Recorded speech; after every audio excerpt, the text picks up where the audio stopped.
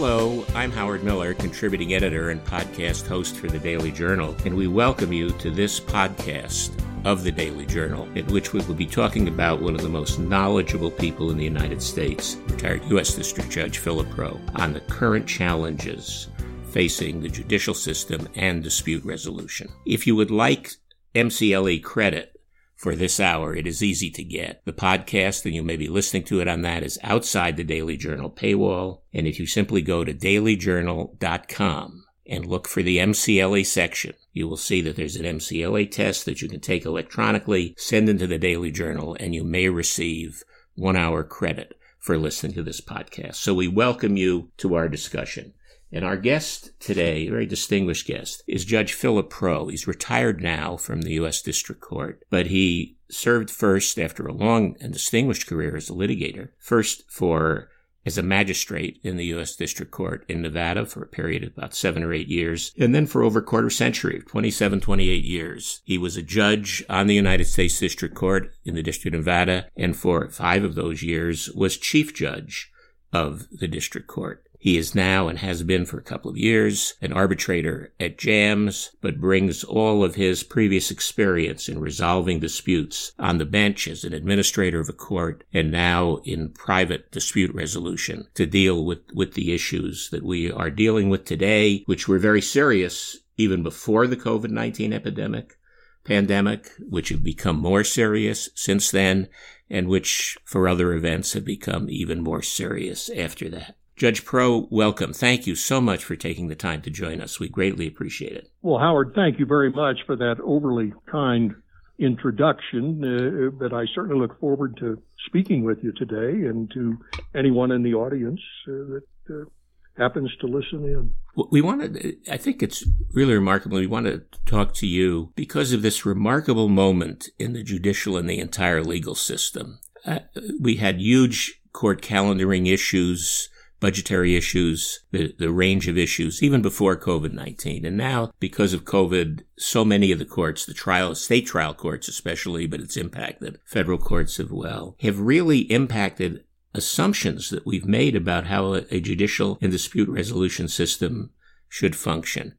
How do you view what is happening now in terms of looking over your background, what you did on the court, the kind of things you dealt with? How do you view the current problems that we're now faced with? Well, I think your preface really is completely accurate. The courts, certainly in my experience, and I can speak more completely as to the United States District Courts, but certainly of my colleagues in the state bench as well that I know, have suffered for many years under limited budgets, inadequate budgets, and staffing to allow them to discharge the kind of responsibilities that we have as a public court system in dispute resolution. I mean, people need to have access to the courts. They need to have access to the alternative dispute resolution mechanisms that we have as well. And as you said, prior to the pandemic, the COVID-19 pandemic, the constant challenges encountered by the courts in keeping pace with a burgeoning caseload. It's just been exacerbated tremendously in the last 3 months with the coronavirus pandemic that we've encountered. And it's put us in a position, certainly in the ADR field, where I currently work arbitrating with JAMS, for example, and that's just one example of trying to adapt, of being flexible and adapting to try and provide vehicles that will help us deliver that dispute resolution process. One of the things, though, I want to ask, because I think people in some sense know about it and others don't, but I've spoken to so many United States District Court judges, often after they retire, about the workload while they were on the bench. One retired United States District Court judge told me that in all the years she was on the court, she didn't take a single day off, not a Sunday, not a holiday, that the pressure was so great that if you were, treated it the way judges do, you just had this enormous workload. How do you cope with, I know in many district courts, each judge carries 500 civil cases plus immigration plus criminal. Talk to us, having done this all those years, how do you cope with that kind of workload in terms of dealing with the issues in front of you? Yeah, that's your colleague or the friend of yours that described her routine is fairly accurate in my experience. The court, I know there's a popular culture and image that federal judges are able to go off and do different things and vacations and such. Vacations were a rarity for my experience with our court. The District of Nevada, where I sat, was an extremely, and still is, an extremely busy district. And we've constantly found ourselves working long hours, multiple cases in a single time to try and keep pace. So we're always playing catch up. Our courts are reactive. We don't initiate any lawsuits, but we have to respond to whatever comes across the docket. And through the system of random assignment, you never know what's going to land in your lap any given day beyond what you already have calendared. And the best thing you can do is to try and be as efficient as you can. This is an area where over time technology and developments in technology have helped us in this regard. When I started in 1980 as a new magistrate judge, about 7 weeks after I commenced my work on the court, there was a terrible fire at a hotel in Las Vegas, the MGM Grand Hotel. 86 people perished in that fire. It generated what was at the time the largest MDL case in the multi-district litigation case in the United States. And over the course of 3 years, I ended up conducting about 135 weekly discovery hearings to try to cope with the pace of discovery, working with a district judge, Louis Bechtel from Philadelphia, in trying to resolve that litigation. Ultimately, we did. It was all settled, but it was an enormous burden to do, and that was without the benefit of the kind of technology that since 1980 has come on board. And slowly but surely, the courts have adopted and adapted to these technological developments. What I want to ask you, from the standpoint of our listeners and practitioners, because I, until a couple of years ago, was regularly appearing in district courts as well as counsel.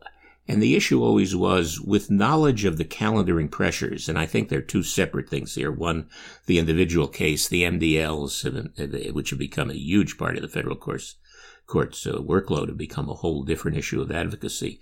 But in individual cases, counsel appear in front of the courts. Everyone has to be sensitive to the calendaring pressures and the impact on how cases are handled. In terms of advocacy and achieving success in the courtroom, just as a diversion, but I think an important one for us to talk about is, what advice would you give a lawyer who's coming before you when you were on the bench in the courtroom? What should the lawyer have done, given the calendaring pressures, to make the greatest impact in representing the client? Well, I think a few things come immediately to mind, and in my experience, served counsel well in my court, certainly. The first almost goes back to English 101 in school. Clarity and brevity are virtues. In the matters that are filed with the court, try and be as concise, as clear as you can be. And don't simply, as someone said, don't simply describe where it hurts, like notice pleading. You can do that, but tell me exactly what you want me to do about it and why, and offer a solution or two for me to consider. When it comes to argument, get to the point, concede the issues that don't augur in your favor, and be as interactive with the judge. Hopefully the judges, and I certainly in my experience, my colleagues on the federal bench are prepared and have read the papers.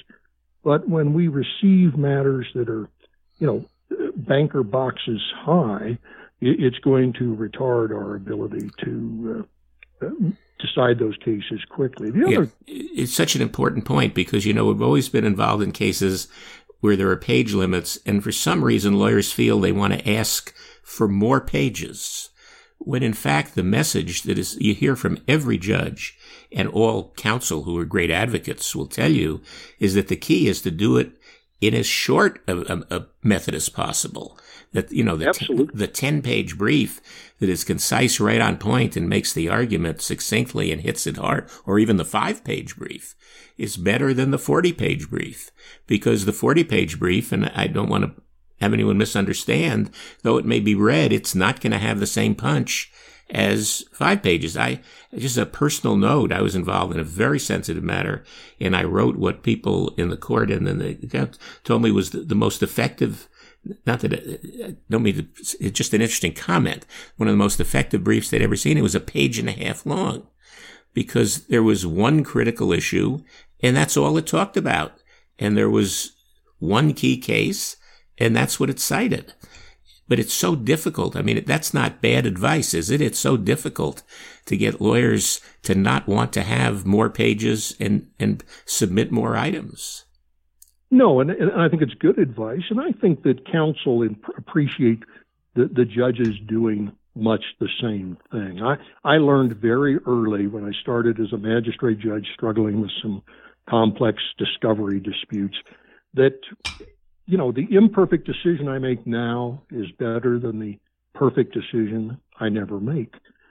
Counsel want to prevail, but they also want to know. They want an answer. They will adapt. They will work with what the result is going to be and try and be similarly concise in your ruling, explain what you're doing and why, but get to it, cut to the chase and move on, frankly. Well, let's talk about, again, for a moment, because I think it's important because so much of the caseload of the federal courts has now become multi-district litigation. I mean, you managed one of the largest ones, when it was not the kind of, ordinary procedure that it is today in the MGM fire litigation, but a huge percentage of the overall federal caseload now involves MDLs. And are there special things that lawyers should do as part of those MDLs that are different than individual case representation? Well, I think really this would apply to any case, but certainly when we're talking about complex litigation, complex commercial litigation, intellectual property litigation, MDL type of litigation, the innovative counsel, the counsel that come in with proposals, not just, tell you what they would like to see happen, but maybe consult with opposing counsel and come in with some proposals as to techniques, things that can be done. I think this has been evident in the growth of the MDL litigation over the years. Again, when I had that experience with the MGM fire litigation, we didn't have computers. We didn't have electronic case filing. But we had to adapt very quickly in the discovery hearings I did to the use of telephonic hearings at these weekly hearings that I had, to be available on a moment's notice to intercede, to deal with issues that may come up in a deposition, any place in the world, because there were litigants from all over the world in that case. And, the fact that counsel were able to propose techniques, why don't we try this? Propose different approaches was particularly useful. But especially useful, and that's what I really want to maybe talk a bit more about, is the use of that technology currently changes, but while you were on the court, not just in the MDL, but generally, you wound up using technology that has since become more widely used, for example, online witness appearances in the court, in the court proceedings. How did you use it? I think since, whether we talk about Zoom or Microsoft Teams or other kind of technology that permits that, generally Zoom is being widely used now, so we can refer to it that way. But you had there's a fair amount of experience. This is nothing new. We're talking now about widespread use of Zoom in mediation and arbitrations, but having witnesses testify from a distance, hearing arguments from a distance, using online video technology is not anything that's new in your experience, is it? It's really not. Right now, we're experiencing a huge increase in the use of these virtual communications platforms to utilize them in mediations and arbitrations, in ADR, and our courts are using them as well in both criminal and civil proceedings. But they're not writing, none of us is writing on a clean slate here. Since, I suppose, the invention of the telephone, people have adapted to using new technology. There's a cultural lag that flows from that, like having automobiles and no roads to drive them on or something when they're invented. And I've read that lawyers early on were reluctant to talk on the phone. They didn't feel it was professional. I don't know if that's true. It may be apocryphal. I do know that the use of email, once that developed, was something that many lawyers were disinclined to use for a long time, particularly in smaller communities, adapting to computer technology in our courts. When I started in 1980, we didn't have computers at all in the courtrooms. We certainly didn't have an electronic case filing system, the ECF type of system that we have now, or the analogs that exist in our state courts. These were things that just we weren't familiar with. We learned. Necessity is the mother of invention, and you take baby steps as you move forward. Counsel started offering more frequently video depositions, for example. And I had several cases in my years as a district judge, particularly, where we would have testimony in civil and criminal trials from witnesses in remote locations that would testify via some form of video link. This was pre-Zoom technology, but something that was available to us to allow us to receive that testimony. I conducted one trial. A couple come immediately to mind, if you'd like me to mention them. One involved a plaintiff in a civil case who had been rendered quadriplegic by a fall on a bus visiting Hoover Dam in Las Vegas. And he was from Germany, and he couldn't travel back to the United States. And he participated in the entire civil trial from his home in Germany. One of his doctors also testified remotely. But later I did in 2003, I think it was, I did a major $500 million Bank of China fraud case involving two former bank managers of the Kaiping branch of the Bank of China. And the chief cooperating witness was a former co-conspirator of theirs who was in prison in Beijing. And he testified from prison for 2 days at kind of odd hours with a jury, and resulted in ultimately the conviction of these individuals. But really my point was we can adapt, and it just required, first of all, hopefully a stipulation of the parties, or at least a very good record made if it's not fully stipulated to. But it's been used for years. It's been used in arbitrations. I've conducted arbitrations pre-pandemic in which both witnesses appeared, often expert witnesses from remote locations via video. I even conducted an entire arbitration, one-day arbitration, where everyone appeared remotely. So this is not entirely new, and it's new to some people, and it's new, I think, to some counsel who may not have experienced it in the past, and right now more and more having to confront it. But let me ask you about, you mentioned sometimes with stipulation of counsel. Let's talk about the court experience first before the ADR experience. But in the court experience, did you order the permission for distant appearances, as we're talking about online, even if parties objected to that? Well, it would depend on the reasons. This is where I say you want to make a good record for your court of appeals if you're going to do something like that as a trial judge, certainly. Typically, the way these would be presented, it would be on motion of counsel or a stipulation tendered to me. In the case of the Bank of China case, it involved the State Department as well as the Department of Justice as well as defense counsel agreeing to it. But I would, if I felt that the objection to proceeding, allowing this doctor to testify from Oklahoma or something online, was not grounded in a solid basis, then I would exercise my discretion and allow it. I don't recall ever being reversed in doing something like that. And I'm not sure with regard to arbitration. I know there's different law on the subject in different jurisdictions as to the authority of an arbitrator, which is certainly not the same as a judge, to compel allowing such remote attendance. But I think as long as you made a you certainly want a stipulation, would prefer the agreement of everybody. But if you had to, I think you could probably, if you have a sufficient record, it would be sustained by whatever reviewing court. But for our purposes, for the discussion that's going on at the bar and in dispute resolution circles today, I think it's significant that courts have had the power to order the distant appearances, the video distant appearances by witnesses, even in criminal cases, and that power existed. Everyone always prefers stipulation, but the important thing for how we go forward is that is a power that courts had.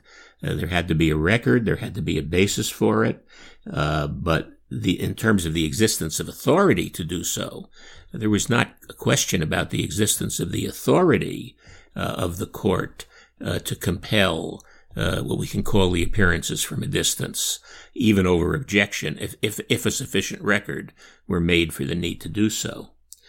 Absolutely. It's the responsibility of the court to administer, manage, and proceed with the case. You want to do it as fairly as you possibly can. Obviously, very mindful of the due process rights of everyone involved. But candidly, if the objections are simply, in your view, as the judge, frivolous, and you can make a reasoned ruling to that effect, then I think you have an inherent authority to proceed. Now, talking about, because this is what people talk about, you have a jury trial, you have a witness appearing on behalf of one party from distance, and then there's cross-examination. When that occurred, do you think that the cross-examiner was harmed by the fact that the witness was in a distant location and appearing on a screen in a courtroom instead of being present in the courtroom? I don't. I'm sure many counsel who are conducting the cross-examination would violently disagree, perhaps. But my experience with cross-examination has always been that the effective cross-examination is something that works whether the person is 10 feet away from you or 20 feet away from you or 2,000 miles away from you, as long as you've got clear sight back and forth. One of the virtues, actually, of the remote testimony, I think that people are realizing more and more, is that you have a full-face view of the individual that's being examined. And you don't really have that in a courtroom setting or even always in an arbitration setting where people are arrayed around a table or in a large courtroom and jurors off to the side. If they're looking at a large monitor where they can really see the person, I think that works well. Obviously, you want to have certain protocols to make sure that there's not other people in the room coaching a witness or something of that sort. But I think that it can be just as effective. A good cross-examiner can handle either situation, experienced trial counsel. I don't mean to suggest, though, in saying that I think for a minute that it's preferable to do everything remotely or entirely remote proceedings. I mean, these are creatures of necessity, born by the needs of the particular case, the circumstances that you're presented, and you have to adapt. But I do want to focus, if I can, I want to focus on the specific point that you mentioned, what I think is really important to think about. I mean, as a judge, you often, in non-jury trials, for example, if in factual disputes, had to, as fact finders need to do, evaluate the credibility of witnesses. Sure. And so the question is that people ask, can you measure credibility? Can you make the determination of credibility as well from the screen as the witness in the courtroom? And I've heard two views on this. One is, of course, you need to be present because of body language. But the other view that I've heard is, that seeing the full face on the screen may actually give you at least as good and perhaps even better measure of credibility as looking at the witness from an angle where you see the back of the head and the body. And what are your views on the credibility issue? Did you think there was any difficulty in measuring credibility by having a? Well, I can't say there was never a difficulty, but in my experience, when I'm assessing credibility as a trial judge or as an arbitrator, naturally I'm focused on the manner of the witness and how they respond to the questions and body language and everything else. But the full face view is also very important in that regard. But in truth, my experience is most credibility determinations are not simply predicated upon whether you listened to witness 1 and witness 2 and you thought witness 1 was just more credible than the other. Sometimes that is the case. But that determination is really informed by other evidence in the case. Rarely am I dealing with a case where it's just one person saying one thing and another person saying another. Typically, there are documents, there are photographs, there are other witnesses who are going to testify, and it comes together as a whole. It's not a determination made in isolation, just looking at the person saying, oh, I think that guy is telling the truth, or I don't think that person is telling the truth. Yeah, let's switch to, because it becomes an interesting issue in arbitrations now, because we're on the verge perhaps of permitting in-person arbitrations. When I say permitting, under governmental shelter in place and other orders, right? Having in-person arbitrations, but with social distancing rules and face masks. And so a discussion I know that has occurred among a great many people, arbitrators, counsel, clients, is whether in fact you have a better judgment of credibility and the evidence, the oral testimony, watching someone from a distance on a screen not wearing a face mask, rather than being in person, but having everyone following current guidelines, not only social distancing, but wearing face masks. And that adds an additional element to how this decision should be made. Well, I think wearing face masks could certainly be an inhibiting feature in terms of assessing credibility or identifying people. I know, for example, in our courts, at least in Nevada, in our U.S. District Court, and I've talked to colleagues there recently, that in court proceedings where the parties are testifying, they can remove the masks, but there are hurdles in terms of the social distancing and the other protocols, the PPE protocols, that really must be observed to protect everyone involved, the employees, the court employees, or staff at JAMS, at an ADR provider, for example, or the lawyers involved and their staffs and so forth. I can give you just an immediate example, one of which occurred yesterday and the other last week. I have two arbitrations currently scheduled this month, later this month, one next week. And the parties were all from locations outside Las Vegas. Their witnesses also, and the clients were from outside Las Vegas. And they've agreed in both of those cases to proceed via a virtual format, virtual communications platform entirely, for much the same reason. Some are in locales where travel is a problem, where their shutdown requirements by their governors and their states say different things. Not all offices that provide ADR services like JAMS are opening at the same time.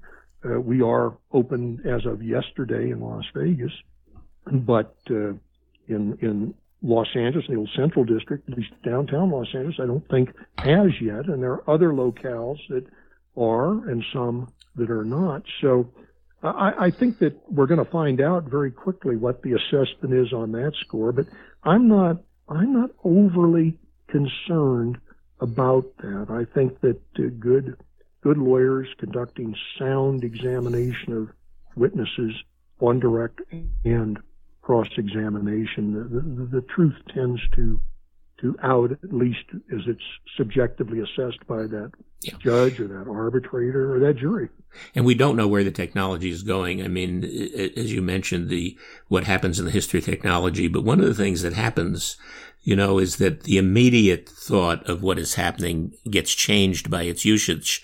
When the internal combustion engine, or the steam engine first, was used in what we now call automobiles, they were referred to as horseless carriages. And in fact, when built, they were built like a carriage that would be pulled by a horse, with the driver sitting up on the front seat, and the engine providing the energy underneath, because after all, that was the model. It was a horseless carriage.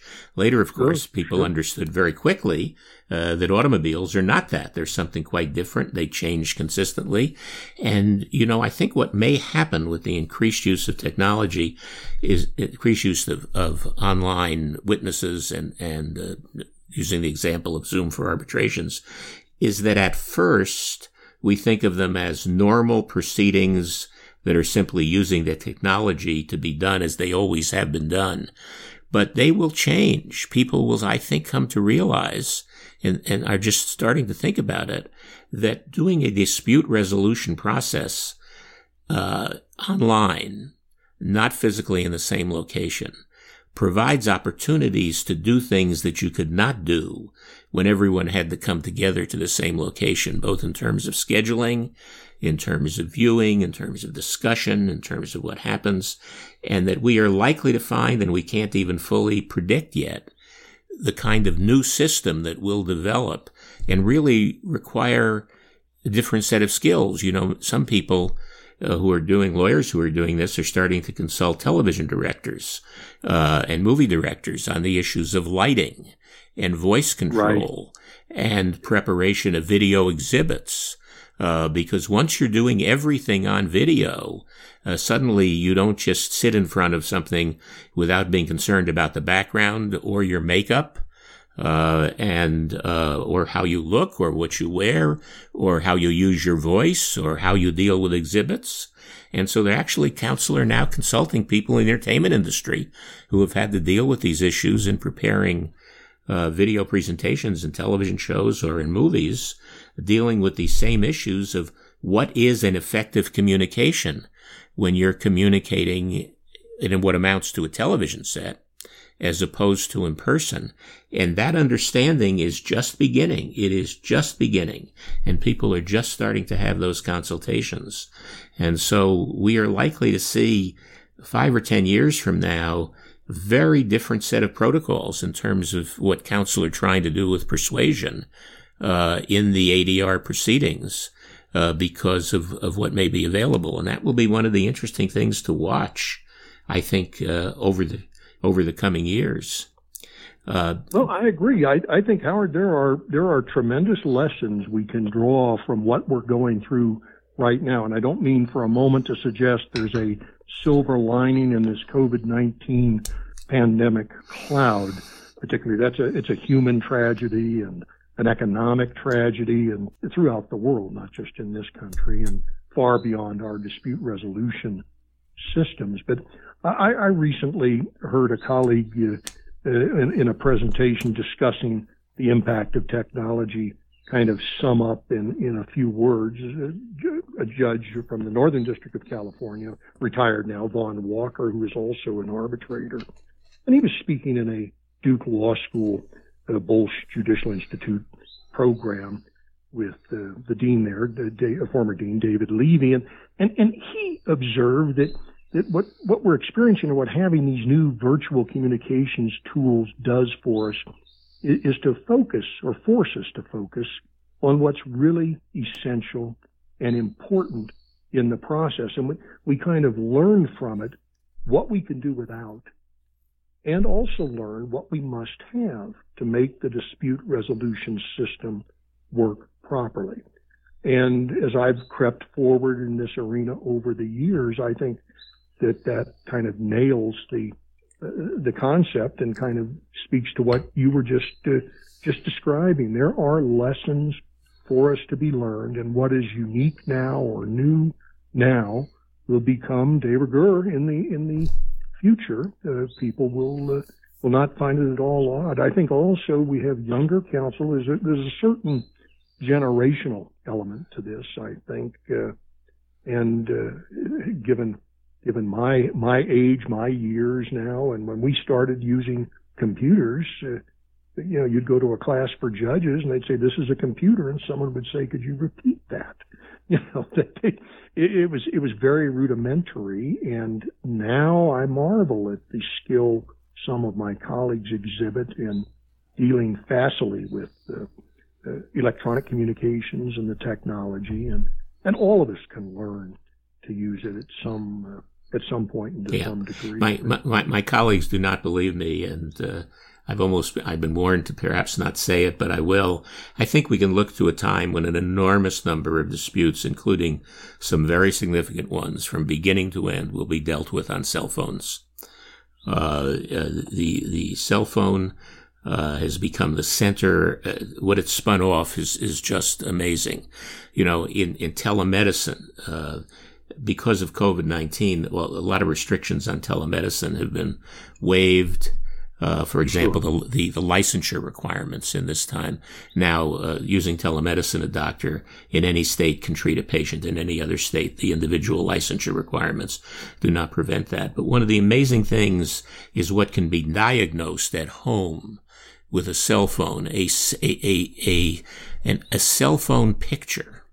And I just heard this at a seminar on telemedicine. A cell phone picture of a person who believes they've had a stroke. You're at home and a parent or relative indicates something that may be a stroke.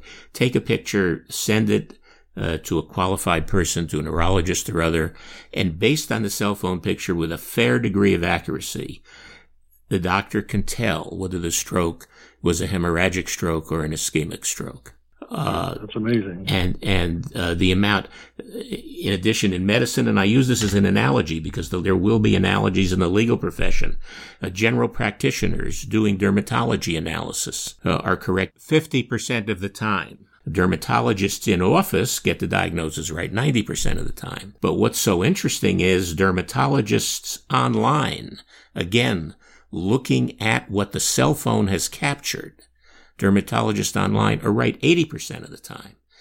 And so if you had the difference between going to a GP, traveling to the office, spending the hours it takes, and having the GP look at the dermatological issue, or simply making a call on the cell phone and having it viewed by a dermatologist through the picture you're taking, you're going to get a significantly more likely accurate analysis in that way. So what's happened in medicine, and there are going to be analogies in the law, but the medical applications are absolutely astonishing. What's happened in medicine is the technology developed for totally different purposes. I have no idea that Steve Jobs, when he introduced the iPhone, would ever believe it would aid in the diagnosis of strokes at home. But that's exactly what's happened, and it's going to happen in the legal profession as well, because everyone I know of my grandchildren's age, for example, live on the cell phone and do everything they can with the phone in every way. And I think it inevitably, when you talk about online dispute resolution in some cases, and the coming use of artificial intelligence, that we are looking at dramatic changes. And what's so interesting to me is that the medical profession, in terms of its willingness to change, is today so far ahead of the legal profession. We've always thought of doctors as often being resistant to change, but they have accepted this change incredibly. An enormous number of practices now developing telemedicine capacities, and we're going to face that challenge in the law as well, because what I want to talk about is what now happens. I mean, we're going to come out of the COVID-19 crisis, hopefully soon. perhaps months, whatever it is. And there will be in the courts two kinds of things pressing on the courts. One will be an enormous backlog of cases, not just civil cases, but the criminal cases. And the presiding judge in the Los Angeles Superior Court announced in the last couple of days that 30 judges in civil courts are being trained now to sit in criminal courts because of the backlog in criminal cases. The huge difficulty of getting people to come in as jurors. Los Angeles County and what you mentioned, the Balch Institute seminar, which you were kind enough to send me information about, that I also watched, which was just amazing. But Sherry Carter, people were astonished. Los Angeles County sends out 1.8 million jury summons a year. 1.8 million. And yet,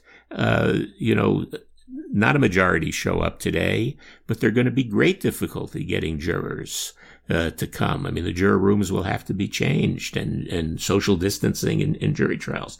So that's one set of problems. The other set of problems, though, are the kind of cases that are going to flood the courts now. And I know you've talked about that in terms of the kind of litigation that you think will now be coming down the pike when this is over, in terms of what's been caused and what we're dealing with. Talk about some of those. What do you see as happening in terms of challenges to the court system in cases that will now come? Well, and I appreciate that question, and I think it's an important one in terms of looking down the road, looking over the horizon, a bit of a long view. We know that there's this backlog that exists that you alluded to, and that the courts are going to have to cope with to get the dockets back on track as best they can. The criminal cases in federal and state courts are going to take precedence. They have to, and constitutionally, and they will. That's going to create pressure and an economic driver, I think, that forces many to consider alternatives to their dispute resolution. But whether they look to alternatives or they wait it out and go through the court system, we're already seeing things. If you pick up a newspaper every day, you'll see examples of cases. I was reading yesterday about a case, a trademark and copyright infringement case brought by 3M against individuals who had basically abused licenses and hoarded massive amounts of N95 masks and other things, and they were being sued over that. There was even now a criminal prosecution, fraud prosecution instituted in New York for that. But constantly we're seeing safety and liability protocols for employees returning to work that generate some litigation, business interruption, insurance coverage issues, suits that are predictable over immediately with regard to nursing homes, for example. But long term, I think it's almost a question, where won't there be impact across the board? When I was referencing this recently that you just mentioned, when I talked about this previously, I just did a quick survey of the literature as to what is coming down the pike, and things were characterizing suits against banks alleged to have acted anti-competitively, giving preference under the CARES Act loans to certain customers, or Fair Debt Collection Practices and Fair Credit Reporting Act suits alleging unwarranted debt collections and negative credit reporting. All manner of employment litigation, wage and hour litigation, failure to pay minimum wage and overtime, intellectual property cases, medical and pharmaceutical fields relating to developments, patents, licensing of COVID-19 diagnostic tools, or related trademark and copyright suits related to PPE, shareholder suits. I just don't even know where to draw the line. Even when you go to tort litigation, I mean, the imagination of the plaintiff's bar is going to be the ceiling on that, and I think it's going to be a pretty high ceiling. So I don't think anybody, unless they have a crystal ball and want to learn to eat glass can really predict exactly what we're going to see. But I think it's a fair assumption to anticipate that our litigation in the courts and in adjuncts to the courts in the form of ADR providers are going to see a significant increase. And part of that's also going to be driven by, as you say, with the medical field. We've seen the innovation in not only healthcare, but in education or employment or entertainment, gaming in Nevada. Name a profession or a business that exists out there where they're not adapting and using this new technology in one form or another. We're going to continue to do it within the dispute resolution, the court system, and the ADR systems. That's our function is to resolve disputes, and but whatever we can do to improve that, it's incumbent upon us to do it. But you used a phrase that I think is so telling here. It's not in many discussions about ceilings on things occurring that you describe the ceiling as being some group's imagination. I mean, when you're talking about a future in which the ceiling on an activity is only the imagination of someone or a group, you're talking about something that can't be predicted at all.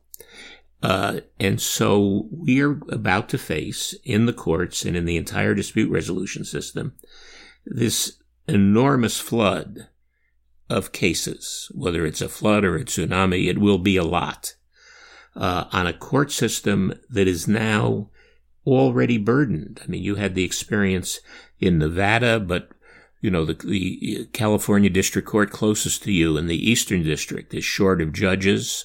Just in a complete crisis. And the federal and the state courts are now going to face this incredible number of complex disputes that present really important issues with significant factual issues. So how do we deal with this? I mean, right now we've got a system that can really be described in terms of the Industrial Revolution as a craft system. Each case is unique. Each case deals separately, with the judge dealing with it separately. Despite technology, we still have the same procedures of complaints, motions to dismiss, discovery, electronic discovery, complex motions for summary judgment, and then the difficulty of jury trials, the need for settlement discussions. We have a craft-based system that is facing a fourth industrial revolution tsunami of disputes. And so how does our system adapt to deal with that? There's a constant, challenge that I think historically we have faced. You describe accurately the situation not only in the Central or Eastern District of California, but throughout California within our federal courts, and certainly in Nevada as well, and frankly in most. And, we have great difficulty in securing new judgeships, allocation of new judgeships, not to mention filling the vacancies that we have. And that's a whole separate political issue that none of us has a complete understanding or handle on, except when it comes in our own backyard. Use something we did within the federal judiciary, which I think is a marvelous success story. And I realize it departs from technology for a minute, but if you just take a look at the federal magistrate judges system that we have, and I speak from the perspective of somebody who was in that for nearly 7 years before I went on the district court and chaired the judicial conference committee for the magistrate judges system back in the 90s. When the 1968 Federal Magistrates Act was passed, we had a system of U.S. commissioners that had been around since 1789, and they didn't really serve many adjudicatory functions. It was more ministerial, initial appearances in criminal cases, but slowly, as necessity required, they were morphed and adopted into more and more a greater decision-making role. Well, that was memorialized in the Act and in subsequent amendments to the Act, to the point that even when I started in 1980, the magistrate judges system had a large number of part-time magistrate judges in different parts of the country, but very few full-time magistrate judges. It was something like 100 full-time and 500 part-time. Now, I don't know what the numbers are today, but it's got to be around 600 full-time and maybe 50 or 20 part-time. And the array of duties and responsibilities they have to augment what the district court judges can do. The civil consent procedures under 28 U.S. Code 636C, for example, which give an adjunct court that has the full authority on consent of the parties to adjudicate cases to finality, to go up to the Court of Appeals, is something that has helped tremendously in the federal system to cope with burgeoning caseloads. It's not a solution, and I don't know if there's something like that will be in the offing, but I think the courts will continue to just adapt and adopt new and be flexible as they can. But it's clear it's going to require an influx of a lot of resources, which are hard to come by, from Congress when it's allocating budgets to the courts to accomplish that. And that is another driver that pushes people, pushes litigants who are behind the line or at the end of the line, even with major commercial disputes, for example, but they don't have the opportunity to cut in front of the criminal defendants or the many situations that can only be resolved in the courts. Yeah, and of course, you mentioned the magistrates. The magistrates are so critical. It's almost you understand in the Army the officers may get much of the glory, but it's the sergeants that determine what happens on the ground. Absolutely. That's a prime example. It has nothing to do per se with technology, but I think that we're going to have people who really have important cases that they need to get resolved, and many of those cases in the federal courts, for example, and in the state courts, are of a constitutional dimension. From your experience in ADR, we don't adjudicate or we don't participate in resolving constitutional disputes. There are civil rights disputes of certain kinds and so forth. Those are going to be in the courts, and that's going to push private litigants, I think, who at least can afford to access the ADR systems, where they have a little bit greater control over timing and the expense that's involved, and even selection of who the people are that are involved as the arbitrating panel or the mediator, whatever, that it's going to become even more appealing, and it's going to be incumbent upon those involved in those fields to be ready to step up and handle that. There are two views on this. One is it's private justice that people can pay for, and that's a criticism we all understand. But the other view is that to the extent those complex cases are taken out of the public system by consent of the parties, it frees resources to deal with the cases in the system. You mentioned the magistrates. There's one very significant difference between getting a budgetary increase to increase the number of magistrates and the judicial appointments is, since magistrates do not get Article III appointments and do not require Senate confirmation, but are chosen by the court, that those are positions when the budgets are there that are much easier to fill in terms of dealing with workload than hoping. That's a very sophisticated point, and I could talk for a half an hour about how some of that came about with regard to the magistrate judges system back in the 1990s. If you recall, both the magistrate judges and bankruptcy judges are appointed by the courts. The magistrate judges by the district courts, the bankruptcy judges by the circuit courts of appeals. They are not appointed by or authorized by Congress of the United States. And there was a change that was made in the 1990s, I don't recall the exact year, that kind of altered the structure for the bankruptcy judges system, which did require specific authorization from Congress for creation of new bankruptcy judgeships. That was offered to the magistrate judges, but it was called the difference between discretionary funding and mandatory funding within the federal judiciary. And I think wisely, those involved with the magistrate judges system at the time made the decision, no, we think we like it just the way it is, where the judiciary has the ability to control the expanse, because what is needed changes from one district to another throughout the country in terms of the resources. Yeah. And we can meet that need within the judiciary. Yeah, that's true. There's one other, this has been a wonderful discussion.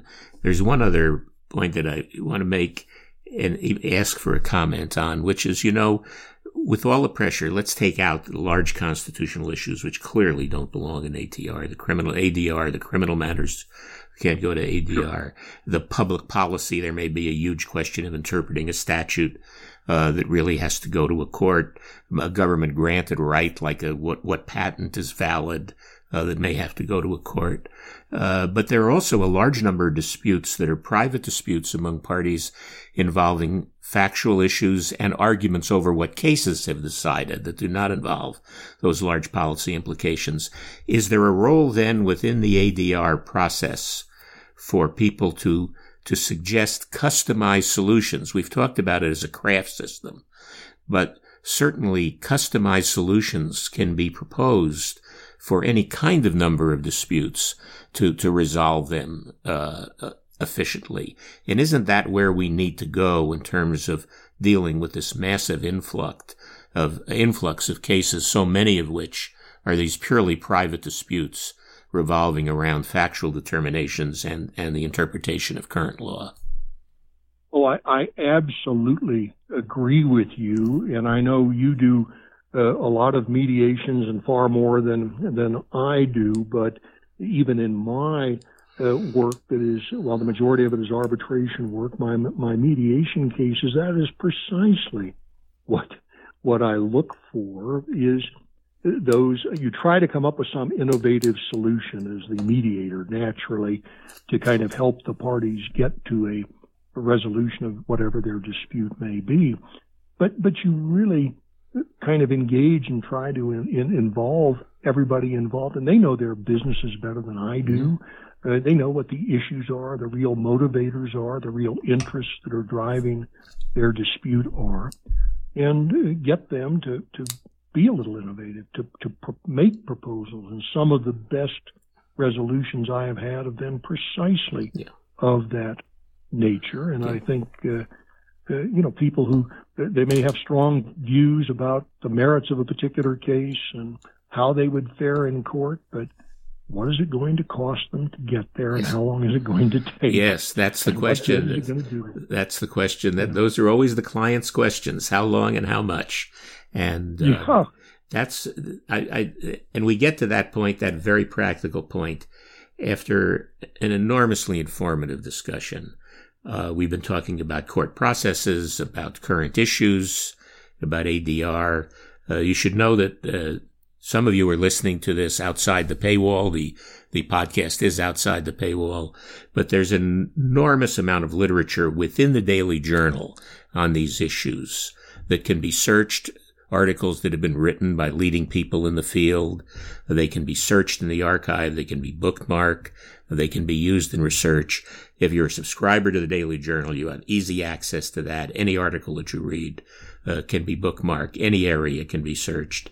If you're not a subscriber to the Daily Journal and you're listening to this outside the paywall, if you go to dailyjournal.com, you will see a blue button that says subscribe, and you'd have the opportunity, if you want access to that treasure trove of materials, to expand and see more of what we've been talking about with Judge Pro. Become a subscriber to the Daily Journal, and that gives you access to the full archives and all ability to search and bookmark on this issue and many others. But on this issue, which we've been talking about with Judge Philip Pro. Judge Pro, thank you so much. It's really been an honor to have you with us. And thank you on behalf of our listeners as well in the Daily Journal for the kind of wisdom that your experience brings to these issues. Thank you so much for being with us.